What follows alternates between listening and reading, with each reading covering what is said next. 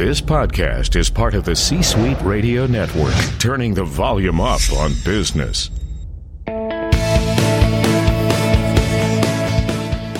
Welcome to the Business Power Hour, hosted by Deb Creer. Join us as Deb talks with her guests, experts in their fields, as they share real-life stories and techniques to power up your business. Good morning, good morning. I am Deb Creer, and I am passionate about giving professionals the tools that they need to make themselves and their businesses as successful as possible. And today we're going to have so much fun because we're going to be talking about starting your own business, and we've done that before several times, maybe even many times. But each person that I talk to has unique experiences and unique ways to start a business and walk us through this process. And I tell you what, I started my business over 20 years ago. Every single time I talk to somebody who tells us how to start a business, I'm like, I should have done that. And luckily, sometimes you can still go back and do those things. But please join me in welcoming Danielle Roberts to our program today. Welcome, Danielle. Thank you so much. My pleasure. I'm so excited to be here with you, Deb. We're going to have so much fun. And so let me tell people just a little bit about you to start with. So Danielle Roberts is a Forbes Finance Council member and co-founder of Boomer Benefits, a licensed insurance agency that helps baby boomers navigate Medicare in 47 states. She and her brother have grown their agency from a tiny two-person company to an award-winning national top producer with a nearly 8-figure annual review and over 170,000 social media followers. Danielle is a past president of the Fort Worth chapter of the National Association of Health Underwriters and served 2 years on the state board as their magazine editor. These days, she enjoys writing articles about Medicare, retirement, and personal finance for Forbes.com and many other publications. So again, Danielle, welcome. I'm so glad. Thank you. Well, we're going to talk about Boomer, about Boomer Benefits because, we'll get there at some point. But we really want to talk to you about starting a business. And I'll be honest, I look at you and I think, oh my gosh, you're just a youngster. I always go to somebody's LinkedIn profile, right, to try and figure out what their age is. But and so I find it fascinating that the industry that you have gone into, and so we'll talk about that. But why is it that you decided that having this business was your passion? How did you get into this? So I worked for years in the staffing industry, a great business here in Dallas-Fort Worth area, learned a lot from the entrepreneur that owned that business. But probably about 10 years into it, I was a little burnt out. When you're doing staffing, your product is human, and humans are very unreliable. And so there was all sorts of stress with booking people into jobs, and they would no-show, and then your client's upset. And, I was always an entrepreneurial kid. My brother and I had all sorts of schemes when we were younger to earn money legitimately from neighborhood car washing and lawn mowing and all sorts of things. So I always had kind of in the back of my mind to own a business, and I wanted to do some sort of sales, but I didn't really know what. And I ended up looking for probably well over a year. And then a girlfriend of mine had an interview for an insurance position in health insurance, and it was sort of a group interview. So she invited me along, and I went to that meeting and right away thought, this is the thing I'm looking for because I'm going to sell something that is a non-perishable product. There's no inventory. It's something that you can start part-time. Everybody always needs it. Yeah, exactly. And so I got into it originally doing group health insurance and started the old bootstrap way where I would go around to local business parks and come in the front door and hand out my business card and say, when your group health insurance comes around, we'd love to be able to quote this for you. So that's how I originally got involved in the insurance, but the Medicare angle kind of came about by accident. And what was happening when I was helping people with their group health insurance is a lot of times these small companies, 5 to 10 people, small business owners in their 40s, we would get done helping them with their health insurance. And at some point they would say, hey, I'm helping my mom. She's turning 65 and this Medicare is a lot more confusing than this product that I'm on. And do you know anything about this? Can you help us? And we didn't know anything about Medicare at that point. So I thought, well, after the fifth or sixth person had asked us about it, I thought we better go look into this. And what we found is that Medicare is a great big beast. It's a huge national health insurance program that all your life, after you've had employers picking out your health insurance for you, you're just dumped into.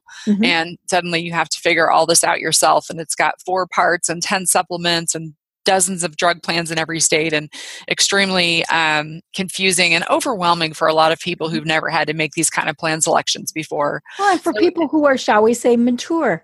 Yes, exactly. And you would think that it wouldn't be so hard to pick out something like health insurance, but all the terminology is things that they've never had to deal with before. So we educated ourselves and learned how to do that. And over time, it just became the primary player in our business because there's 10,000 people a day aging into Medicare, and the demand for information and help with picking supplement products is great. And so that's how we ended up where we are now, servicing Medicare supplement products in 47 states.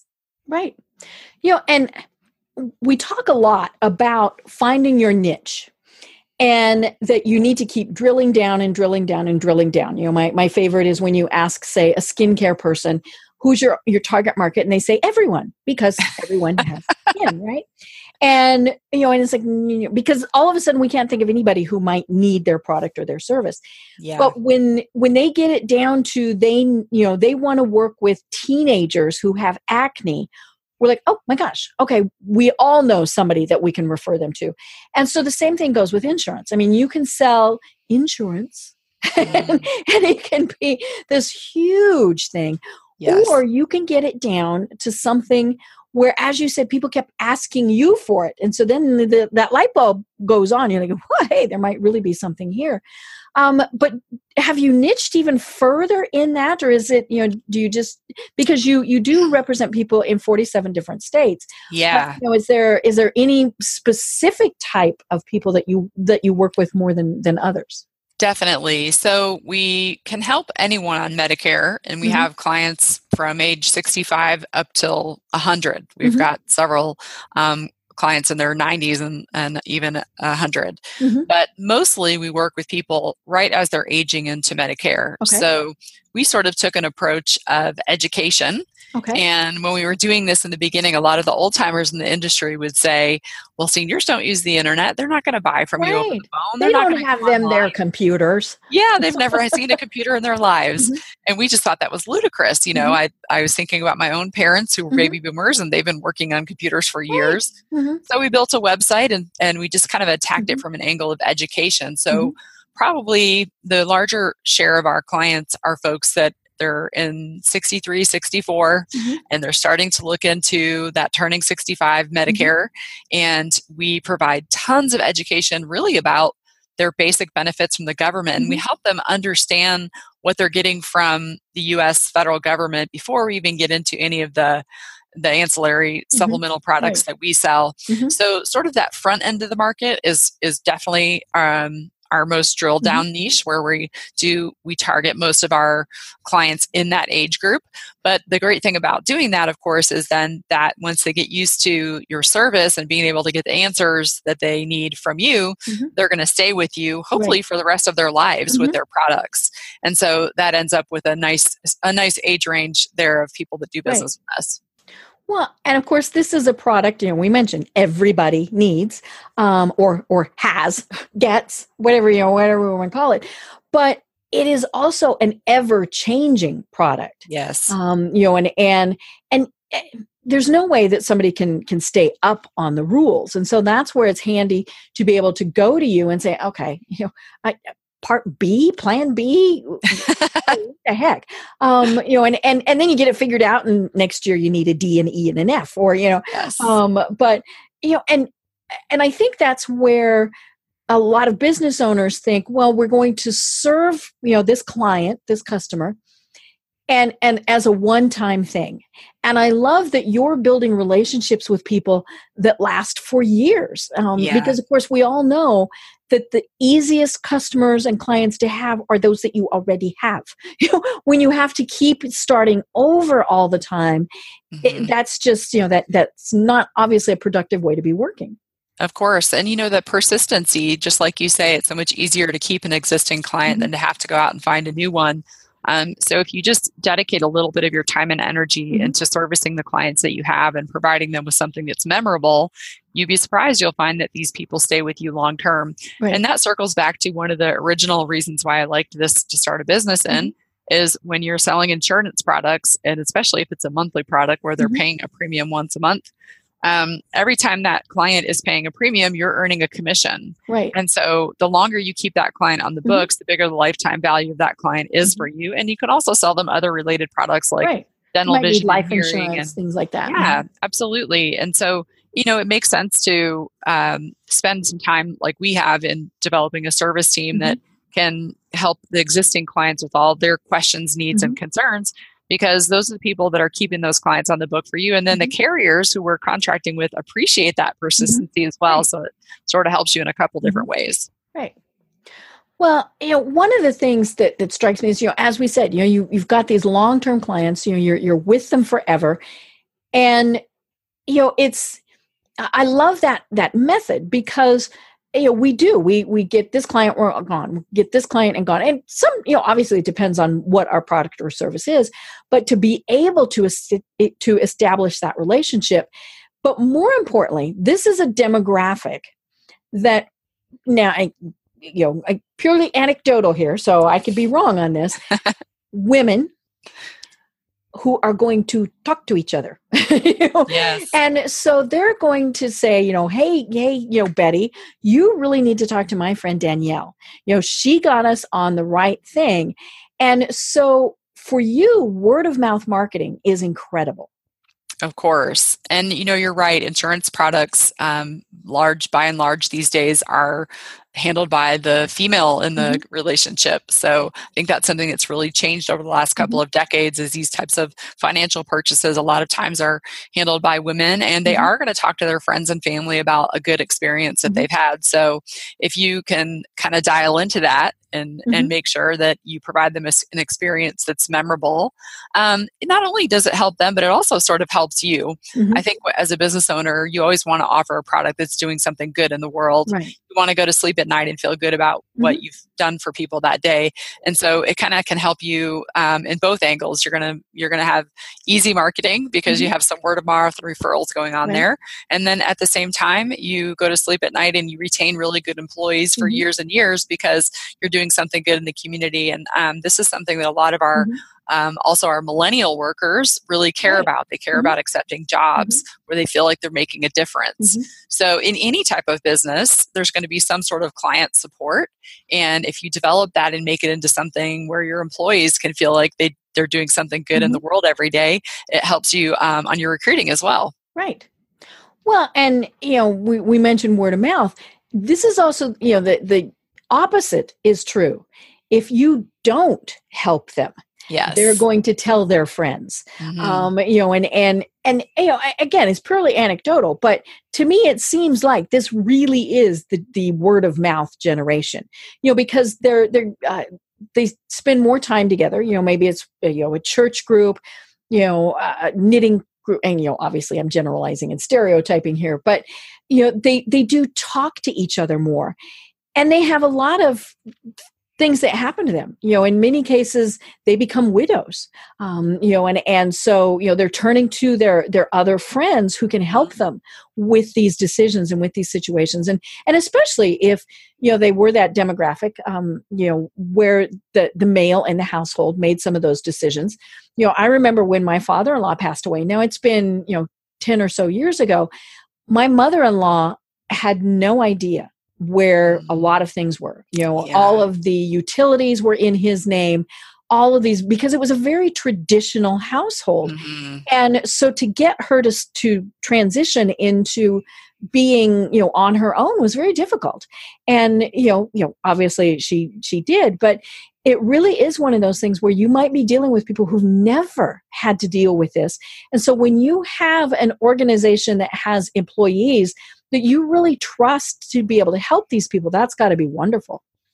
Yeah, I really find that that the staff themselves love the aspect of helping the folks. And on the other end of the spectrum, you have your little 90-year-olds, and some of them are widows. And we even have a few that don't have any adult children. So for them to have a resource when they get a bill in the mail that they don't understand, or their doctor miscoded something and Medicare denied their bill, or they're standing at the pharmacy counter on a Friday being told that the insurance company's not going to cover their medication, that they're not alone in that they have someone that they can reach out to and get those questions answered. And so it's been so important to us to build something that is a resource like that.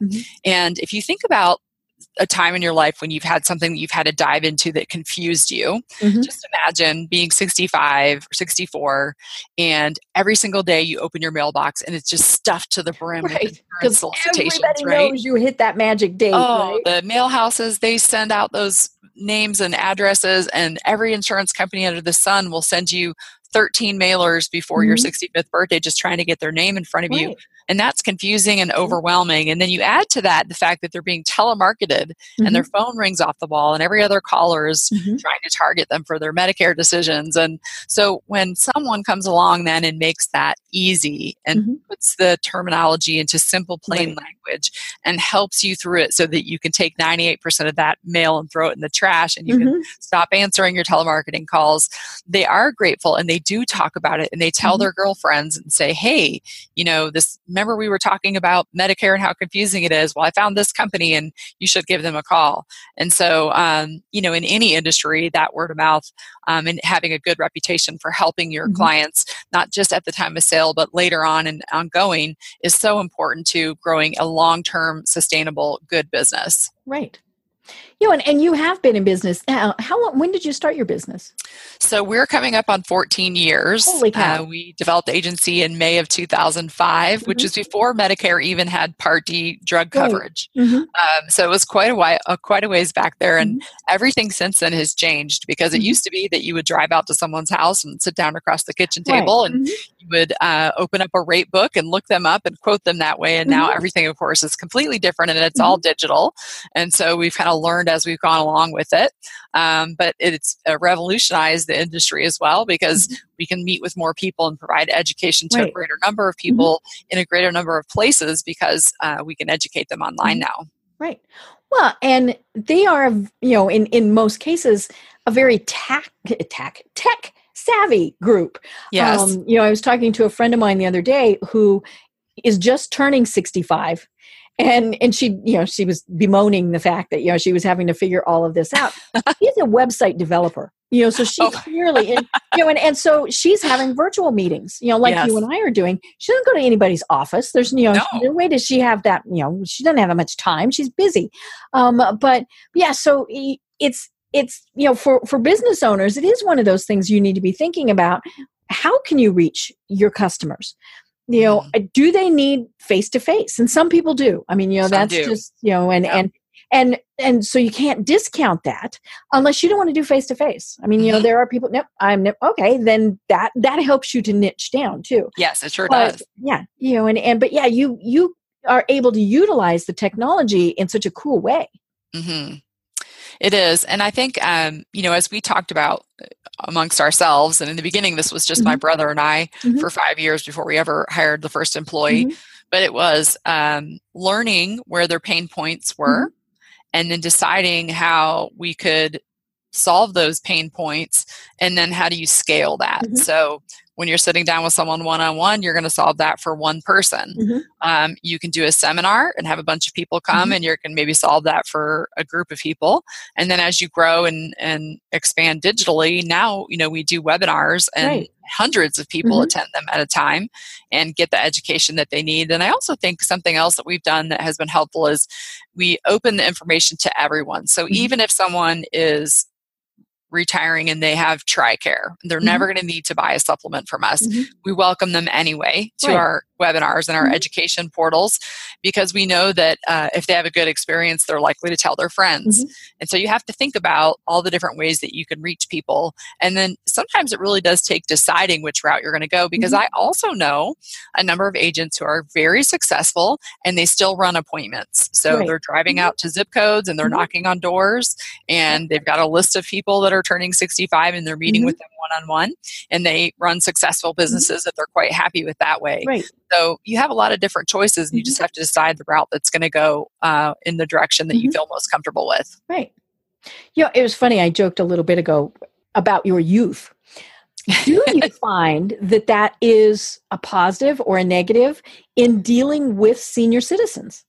Yeah, really good question, because I can remember the first carrier meeting that we went to. We went up, my brother and I went up to check in, and this has been 12 or 13 years ago now. And the gentleman from the insurance company checking me in, the first thing he said was, "My goodness, you're so young." And I was like, well, that's always a nice thing to hear, you know.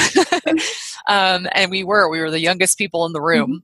And I think in the beginning, maybe there was a little bit of hesitation sometimes from people, and we just overcame that with sheer knowledge, you know, able to answer the questions. I can remember having conversations one-on-one with people where someone would say to me, "You sound awfully young," and I would say, "That's maybe true, but if let's just try this conversation, and if a question comes up that I can't answer for you, I will find you an agent that is 65 that you can speak with." And so we give them that guarantee that if we can't provide what you need, we'll help you find someone else. And so really, we have not had any big problems with it. On my sales team, we've got folks that are very young. I've got an employee here. She's probably 23 or 24. And I always tell her, I ask her when I see her in the hallway, "Are you old enough to work here?" Because she's so young. Are you old enough to drink? A little. But we also have, several employees that are on Medicare themselves. So a nice range of people. And I think that the clients, what they care most about is that you have the information and, of course, the licenses and appointments to do the business. And so we provide them with our license numbers to make sure that they're able to check on the Department of Insurance website that they can find us. And it really hasn't been too difficult to overcome that little bit of an age gap. Well, and I'm guessing that for many, they know that it's a benefit that you are so tech savvy again. We'll be here too. They've got a question in 10 years. So, you mentioned something at the start when we were talking about when you started your business, and you said, that you bootstrapped it. And I think that's something that so many business people, we're getting ready to start our business, whether it's full-time or a side hustle. And it's like, okay, do I have to have all the money to start with? Do I just try and wing it? What do you think about that? Yeah, so I get this question a lot. We're fairly visible in the industry, and so a lot of times younger and newer agents who are coming into the industry will send us questions, and I really try my best to be open-minded and help them and grow their business as well, because I can remember what it was like to be young and struggling to figure it all out. And what I usually tell them is money is faster than time. If you have cash that you can put in, you're going to be able to grow your business more quickly. You're going to be able to, purchase some marketing. You can buy leads. There's going to be things that you can do to grow more quickly. But if you don't have cash to rely on, there's no reason why you can't start your business, because you can use your good old-fashioned elbow grease, and you can go out there in this industry working with baby boomers. You can buy mailers. You can send those out. You can do telemarketing to a certain extent for certain types of products. There's some that you can't. And so if you don't have any cash to get started, you have to just go out there and figure out, where can I put myself in places where I'm going to come across people who'd be interested in this product. And then the second piece of that is, what can I do to be memorable to them? So is there something you can leave behind? Can you hand them a business card that takes them to a website where you have a free PDF that explains the 4 parts of Medicare? There's lots of ways that you could approach that. We had intended to do group health insurance, so I was banging on doors of businesses, and I started with smaller businesses. I thought, if I go and approach a 100-person company, pie in the sky, lots of money, all those people, I could have this really good account. But that company's probably been working with a broker they've been established with for years. Right. So and they're never going to switch. You're going to have a hard time getting in there. So target the small businesses where they only been open a few years, and maybe they may not even have started their health insurance program yet, and be the one that gets in front of them. Right. So you can really go about it either way. I would have loved to have more cash to invest, but we were really good about when we did invest. I had negotiated with my former employer a part-time job. So as I left that job, instead of just leaping into the unknown, I continued handling a certain project for him that I'd handled for years. And that allowed me to have just enough money to pay my bills and then also be able to, every time we would sell a policy, instead of taking that money out, we would just leave it in there and we would invest that into more marketing. So if you have an opportunity to do that, you either start as a side hustle so that you have your day job that's paying the bills for you, or find out if you can figure out a part-time way that you can earn income so that you have some time to devote to your business. And that's going to allow you to approach it from either angle. You're either going to have your salaried money to invest into your side business, or you're going to put in the time on the evenings and the weekends. And I think we're living proof that you can go either route and be very successful at it. Right. And there are some things, and we've talked about this on other programs, that excuse me, that you need to do, set yourself up as a real business, incorporate. Yes, for sure. Different states that are better for doing some of that, or you can, incorporate in your own state, all these various things. Take the legal steps to make sure that whatever it is you're doing, even if you're just, selling things on, crafts on Etsy, you never know when somebody might go, wait a minute, this had something wrong with it, had lead paint, my kid got sick, all these various things. You need to make sure that you've covered yourself. And obviously with insurance, there are the licenses that you have to get. And, that's a coursework, that we're talking about here. Yes. And, some other things, but, it is something that, you need to be doing. Because it was funny, I was doing another program earlier today, and we talked about the fact that if you're not taking yourself seriously as a business, nobody else will take you seriously as a business either. And, I remember I was told some really funny, now granted, I started my business over 20 years ago. And so one of the things that she told me was, I met with several different business people. And I remember one of the things she told me, and you're going to die at this, was to get one of the postage meters so that I had the indentia, as opposed to putting stamps on stuff. Okay. Because she said it looked more like it was a real business if I had the postage machine. Now it was cheap. It was like $9 a month to rent it from the post office. Then you clearly had to pay for your postage.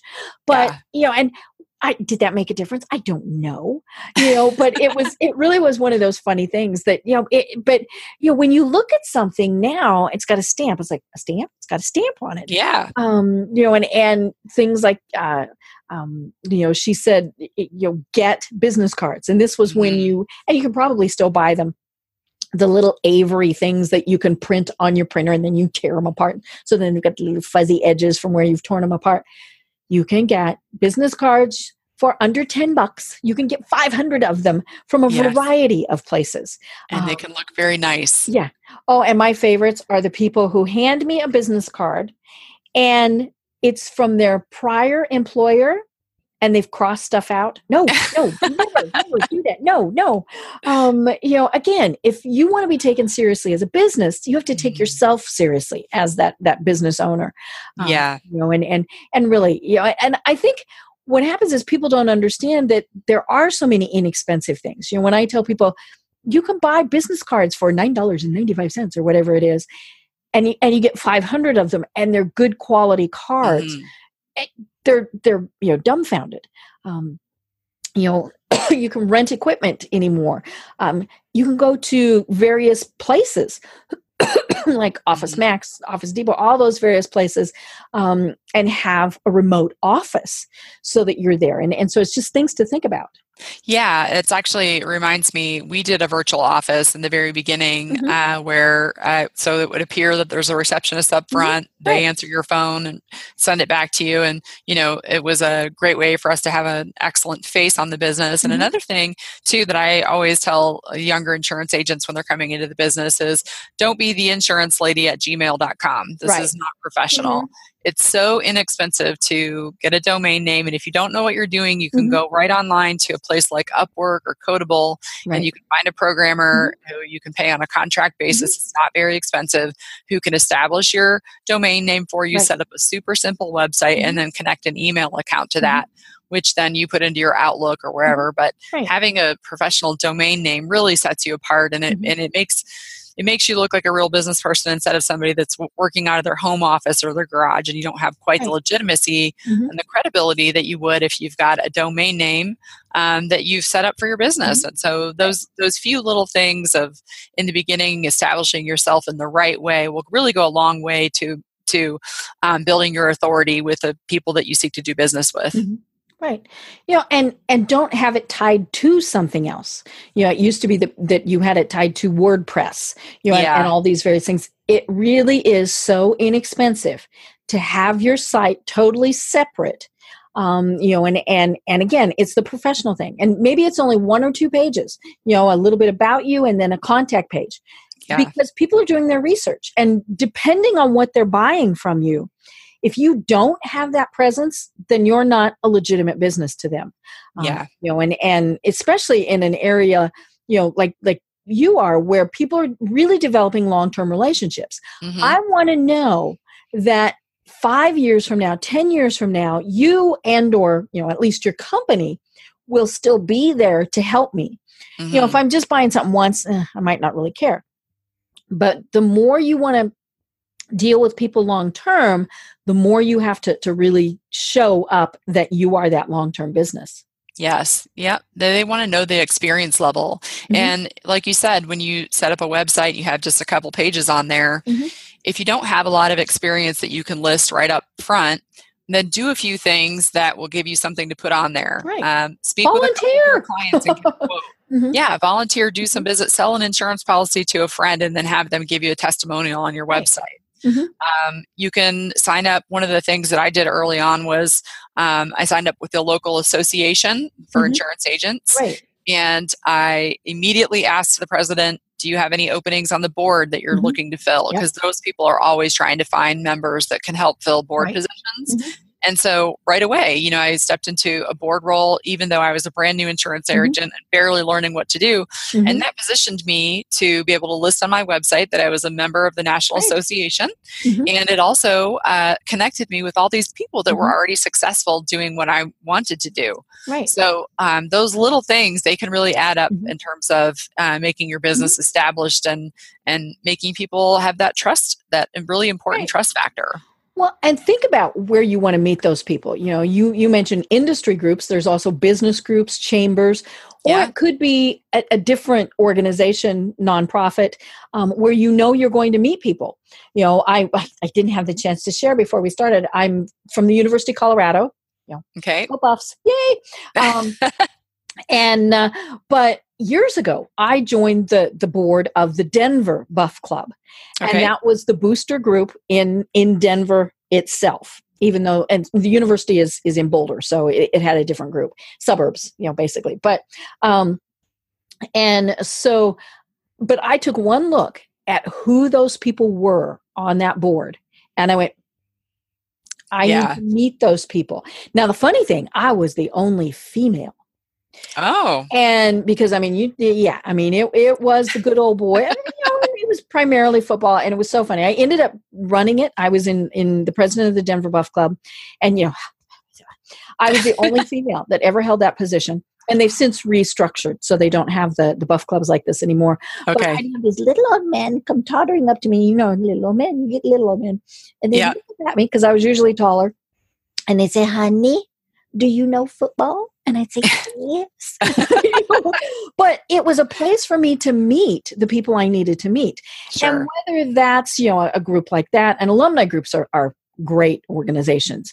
It's a great place to be able to volunteer for. Obviously, church groups, places like that, or just true nonprofits where your passion might be. It's a great place to be getting experience and be making connections, especially when you're just starting out. Yeah, you never know where those might lead. You can meet someone that can introduce you to someone else that you want to know, that 6 degrees of separation kind of thing. So you got to put yourself out there in a lot of places. And sometimes you have to overcome some of your own hangups. Right. I've always been an introvert. I'm the kid at the family reunions. You could find me on the picnic blanket reading a book. I was never the social bee. But for this business, it was necessary.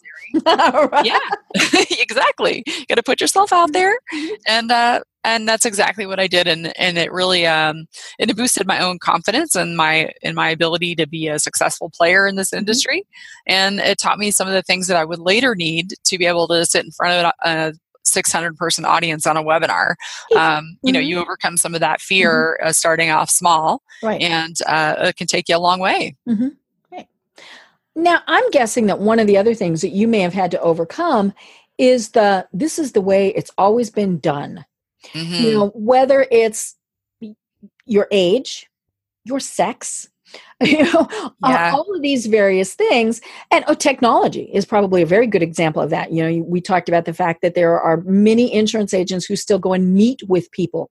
Yes. And clearly they're very successful at that. But, there is, or we've had bosses. I always love the bosses. You have to do it this way because it's always been done. How do you get past but this is the way it's always been done philosophy?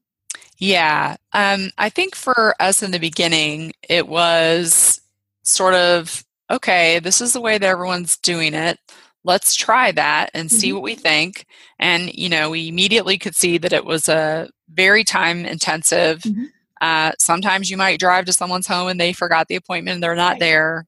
Or you can only produce hours. Yeah, you could be there with someone that's a real talker, or you just never know. And so you might spend a whole day and only make 1 or 2 sales. Whereas if you're making phone calls here in the office and you can somehow learn how to do this online or via email or by phone, you can help so many more people. And sometimes you have to twist it around in your thinking that way about, it's not that you're trying to make so many more sales, but you're also helping, who can I help today and how can I make that help the most efficient possible way? And so there definitely were, I can think of several people that I still know in the industry today that absolutely thought that this would just never fly. And okay, well, my thinking on it was, okay, well, I'm going to try this. And if he's right, okay, well, then I'll go back and sell appointments across the kitchen table. It's not going to be something that's going to be so expensive or time consuming that if it flops, you have to be willing to fail. And if you try something and it fails, then you learn from it. For example, we have tried all sorts of marketing here. And so we tried direct mail marketing. And I know for sure that all of our clients are always telling us how much mail they get. And, I really didn't think it was going to work because I thought there's so much mail out there. But on the other hand, these big insurance companies must see the payoff somehow if they wouldn't keep sending the mailers if they didn't work. And so we did that and we had a few leads out of it, and it was nowhere near the kind of return that we get from getting leads on our own website or on the internet. And it was it was money that I spent to fail and learn that, okay, this really isn't, I didn't think it was going to work and it didn't. And so now I can spend my time and energy on the things that I think will work. Right. So you got to have a little bit of intuition and be able to trust your own gut feel. But also, if you try something and it was your gut feel and it just didn't work, you've got to be a big enough person to admit that and then say, okay, even if you dumped money into it. Yeah, that's right. So give it a reasonable try. And then if that doesn't work, you try something else. And every business owner knows that you're going to try some things that don't work. And sometimes they do cost you some money. And that's okay, because when you hit upon the thing that does work, it's going to be consistent. And eventually you'll find the thing that is your thing. And when that's your thing and it works for you, you just continue to scale that. So, and if other guy wants to go and still run appointments today, drive to Abilene and hold 4 appointments and then spend 2 hours in the car on the way back, more power to him. It's not they're listening to, Audible books and yeah. And they may love doing business that way, and that's great. And in fact, I have had over the years, occasionally we do run across someone who just absolutely wants to work with someone local. And when we find someone like that, I go out of my way to try to help them. So if I've got a lady in Maryland and she just refuses to do business with us by phone, what I'll normally say is, I'll tell you what, speak with one of my agents, let me give it a try by phone. Mm-hmm. And if we try this and at the end of the conversation, Right. you don't understand, then I will find you a local agent. And 99% of the time, we absolutely sell them by phone and they're very comfortable. But that 1%, when you run into someone and they just want to work with someone local, I set up Goodwill I go online and I find them a local broker. And that person, they're going to remember that you did that you cared enough to try. And so, just do what you can to be helpful. And not all the time is it going to always result in a sale. But what comes around goes around when you're putting out sort of that good karma like that. Right. Yeah, I tell people it's a win-win. I've had people before that have said, "You have given away business." Well, for whatever reason, it wasn't a good fit. Yes. It doesn't mean there's anything at all wrong with that client. Just wasn't a good fit. Maybe it's a conflict. Maybe I thought, just not going to work together well with them. Whatever it is. But that when you're right, when you find someone else who can match their needs, you made everybody happy. Yeah. And I think that's especially when we're just starting out in business, we don't ever want to turn business away. But, when you have those pain clients, right? We've always had the pain clients that are so much, you see caller ID and you're like, no, or you don't open their emails, whatever it is. You're not doing them a service. Yeah. Because you're certainly not giving them 100%. Yeah. You're giving them negative. And so by giving them to someone else and getting a good match for them, it's just so much better off. It is. And you may never hear from that person again, but they're going to think fondly of you that you were nice enough to help them out. We don't do business in New York. And so we have clients all the time that attend our webinars or find us online and they'll send an email and say, why don't you do business here? And I tell them, hey, don't worry. I've got these 2 other agents that I know really well that do business in your state. They're going to take great care of you. The agents appreciate it when we refer that business and the person's happy that we referred them to someone that we know to be. You didn't just say, sorry, I can't work with you. Yeah, we could have just said we don't know anybody, but we've gone out of our way to develop relationships with people that we think will do as good a job as we would. And it's a win-win for everybody. Right. And again, that is, I think, hard for a small business owner because we are thinking money's walking out the door. Yeah. Well, it is, but it's allowing us to focus on the people that are the good fit. And it also means that there are times where we're going to fire clients. Yes. Or never even, hopefully you never work with them to start with, but things change. And it doesn't matter. Especially in your business, it might have been that, say, you were working well with one spouse, that spouse dies, and then you're working with the other spouse, and it's just not a good fit. Yeah. Or, things like that. So things change. And again, if you're able to help them, everybody remembers. Yes, that's right. And it doesn't really take that much time to do it. It takes you a few minutes putting together. I can make a few phone calls or do a little research online and find somebody good. And that's just goodwill. And I really think it's important. Right. And one of the things that I always tell people is you have to go with your gut. If there's something in there going, then it's not going to get better. I think I've shared this story before years ago, and this was when I was still in Colorado. Had a gentleman come to us, wanted a business proposal to do website marketing, all sorts of stuff for him. And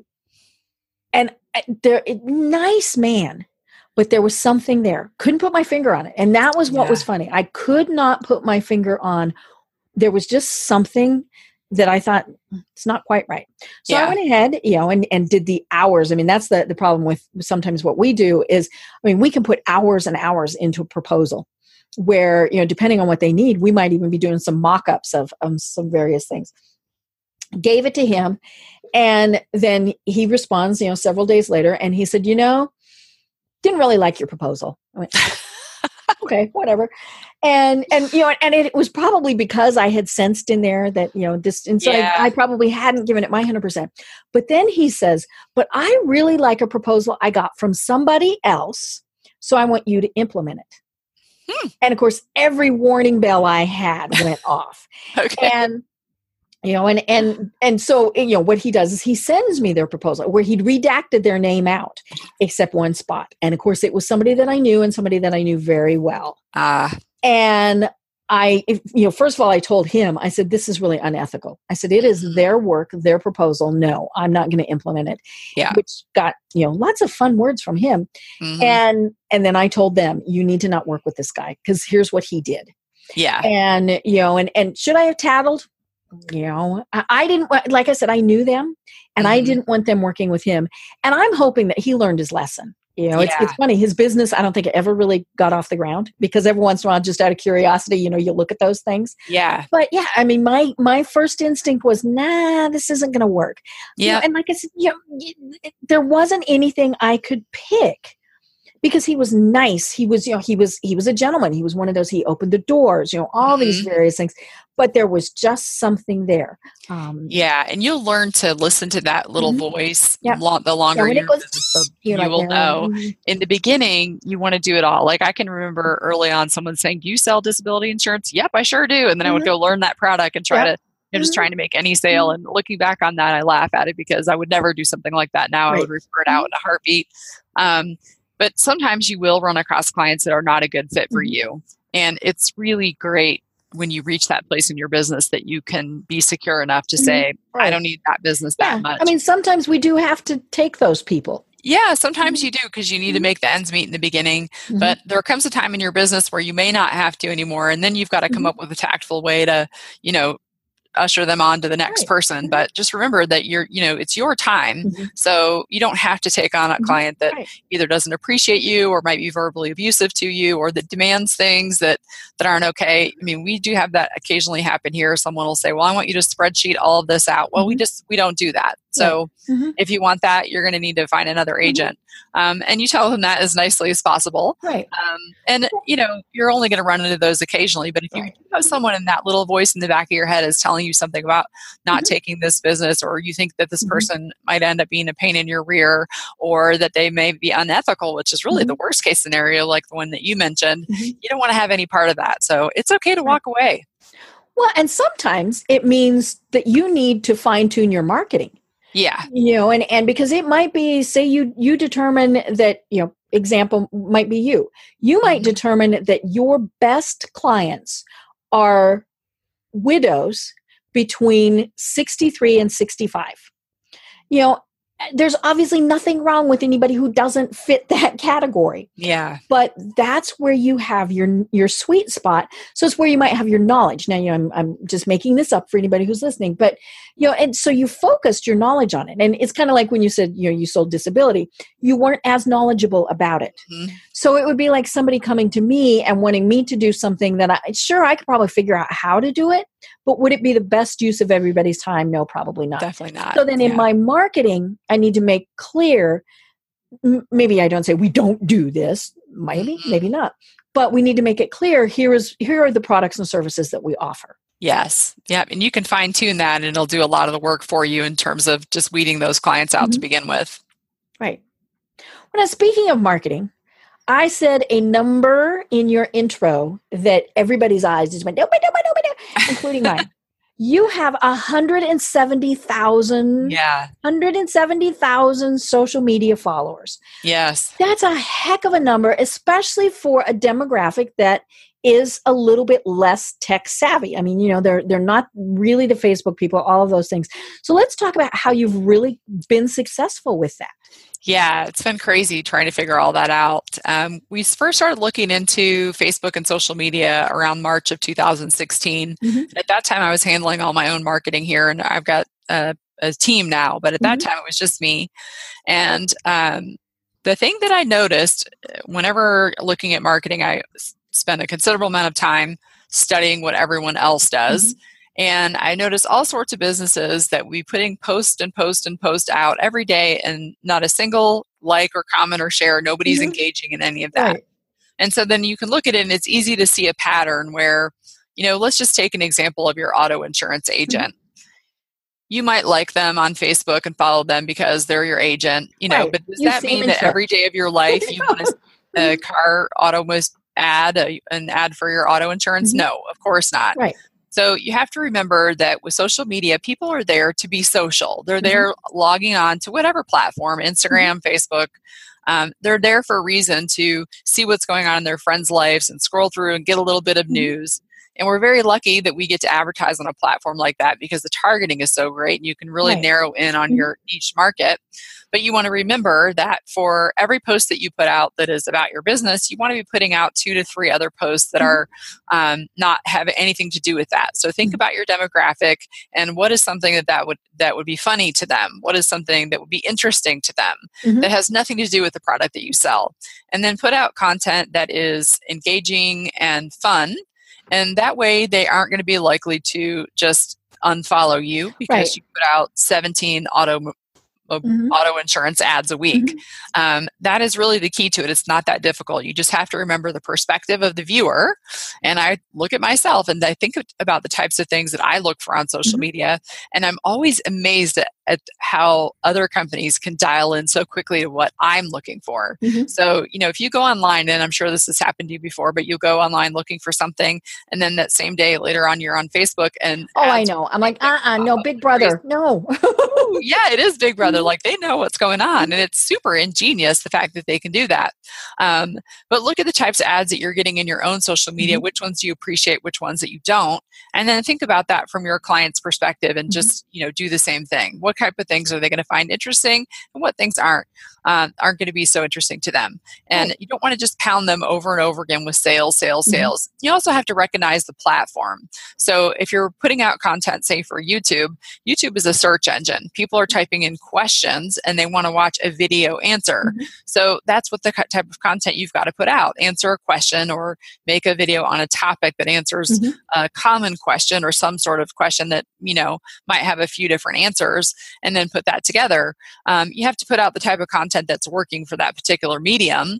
But the main thing is just not to hit them over and over again with sales ads, because that's not what they're there for. They're there to either learn or buffer their time with enjoyable content from their friends and family. Right. And you hit on that, because so many times, when people are talking to me about their social media, they say, we don't know what to post. We don't have anything to post.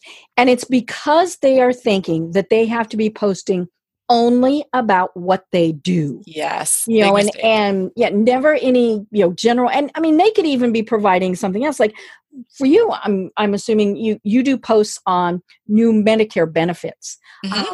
So they're informational, but then, if you put a cat video in every once in a while, that's okay too. It's okay. Yeah. And I think so many people tend to think, oh no, we're in this box. We must keep our posts in this box. We can't be funny. We can't be silly, and I tell them that's can't be further from the truth. And you can also be posting. I tell people, post about your community. Is there a new business that's opening up? Is there a art festival this weekend? All Absolutely. Various things. And you'll find that you get is enough that you're posting very often, and it's all about top of mind. People are going, oh, okay, well, I've seen this. Wait a minute. I keep seeing all these posts from Danielle. And she does insurance, and her other stuff is really good. So maybe she's pretty good at insurance too. Maybe I better get her. That's right. You want to just have them engaging with a lot of the content that you put out there, so that in their mind, they think of you as they're going to be okay seeing your occasional ad about Medicare supplements. When most of the time you're posting stuff that they enjoy and laugh at and like and comment and share, so if you get you to establish that goodwill in their mind, then if they don't want to see the Medicare ad, they're going to let it slide by and they won't think about it. But then one of these times you're going to hit them on just the right day that they had a question, or that their friend asked them, how do you sign up for Medicare? And they'll remember you, and they're going to talk about you, or they're going to share your information. And so you just don't want to be that person that's annoying, putting an ad in front of them all the time. That's the biggest mistake that I think most marketers make. Right.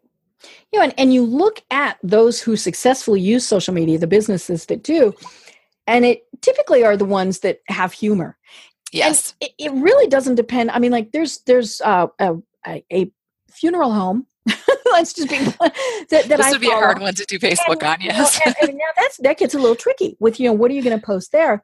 And so they post, obviously they post about services that they have, but they also post a lot about the community. Here's what's going on. Here are things in the community. Smart. And, they do have some funny stuff that they put. Now they have to be very careful. I mean, yes, I'm sure. There are, anytime you're telling jokes online, you have to make sure, and, let's be honest, there's still somebody that's probably going to go, really? That's what, okay. But it's okay to do things like that and do, other things, as we are doing this, as we're taping this, tonight is the last of Final Four. So maybe you build that into something. Maybe if you're sure. Michigan State, is Michigan State who's in? Michigan State and Virginia, right? Virginia, and is it Tech? Oh, it is. It's Texas Tech. Silly me. You should know. Yeah. That's even though you didn't go to Texas Tech. I've got an employee that's a graduate, and I thought I saw her post something about it this morning. Yeah. I mean, you can be posting things like that. And again, it's just to kind of keep you in the news feeds. Sure. There's so much that's there. Yeah. And you can comment on that and say not a word about your business. Just put out something fun. Right. And that also on the social media, short videos about just your own life really do well. Right. I could walk out on the floor with my iPhone and say, this is how we do customer service here in our business. Or, you tape it for a minute and say, just thought I want to show you the back end. Little videos like that, where they're actually showing a part of your workday or part of your personality, they go over really well when you keep them short. Right. People are like, hey, that's a real person. Wow. Every time she comes on, she's not just talking about I've talked to her, right? Yeah. And then they tend to think of you as a friend. They end up seeing and welcoming your face. So there's going to be that time where you offer the right information at the right time, and then they're going to bite. And so you've got to just be putting out content before that doesn't annoy them to the ends of the earth. Well, and the content that you use, you're selling, right? Every one of us is selling, whether we like to be selling or not. And people are asking us questions about it. If one person has a question about it, other people have someone a question else about does. it. They sure do. And so sit down and do, a question of the week, not a question of the day, maybe a question of the day, depending, and again, it depends on your medium. If you're doing a 30-second video every day, that's okay. You could probably do something like that and be very industry specific. But, a long blog post, once a month, maybe. Who knows? Yes, definitely. And you put out too much content, that doesn't go over very well either. Right. Well, good golly, Danielle, we are already almost at the top of the hour, and this has been so much fun. And we didn't even really talk too much about Boomer Benefits. So tell us a little bit more about exactly what it is that you guys do. Sure. So we are a licensed insurance agency that helps people select Medicare supplement or drug coverage to go alongside their Medicare to fill in the gaps. So the people that we work with are mostly baby boomers who are getting ready to enter Medicare and are having to learn all the ropes of everything Medicare and do a lot of education on that. You can find us online at boomerbenefits.com and on just about any social media. If you type in Boomer Benefits, we'll have a channel or an account of some kind, and so you can follow us wherever you are. Great. Well, how would they connect with you personally if they wanted to get in touch? Sure. I have also a personal website that is daniellekroberts.com. So that's a great way to reach out to me. I blog there on a lot of things like personal finance and retirement, and you can message me there. Also, anyone that comes to our Facebook page, you can message, and we answer questions about Medicare all day long on there. And a lot of times that's me. So I've got that open every day. And as questions pop in, myself and my team are answering them. So if you want to send something personal, that's another great way to reach me. Great. I love it. Well, do you have any final words that you would like to share with our viewers and our listeners? I remember what it's like to be starting a business or running a business in the early days. And I think that it's easy sometimes to get drugged down in all of those details and a little bit overwhelmed when it comes to marketing and building a business. And you just want to always keep the end goal in mind, which is that you want to provide a product or a service that makes life easier for someone else. And if you do that and you do it well, your business is going to grow no matter if you've got 5 hours to put behind it or you've got 40 hours to put behind it. So never be afraid to start something, even if it's something you're going to start part-time, because you just never know when it might turn into a great big business that you do in 47 states. I love it. I love it. Well, with that, we are going to end. I am Deb Creer. I've been having a delightful time talking with Danielle Roberts. And at some point, not now, years, I, now I have a friend in the insurance business.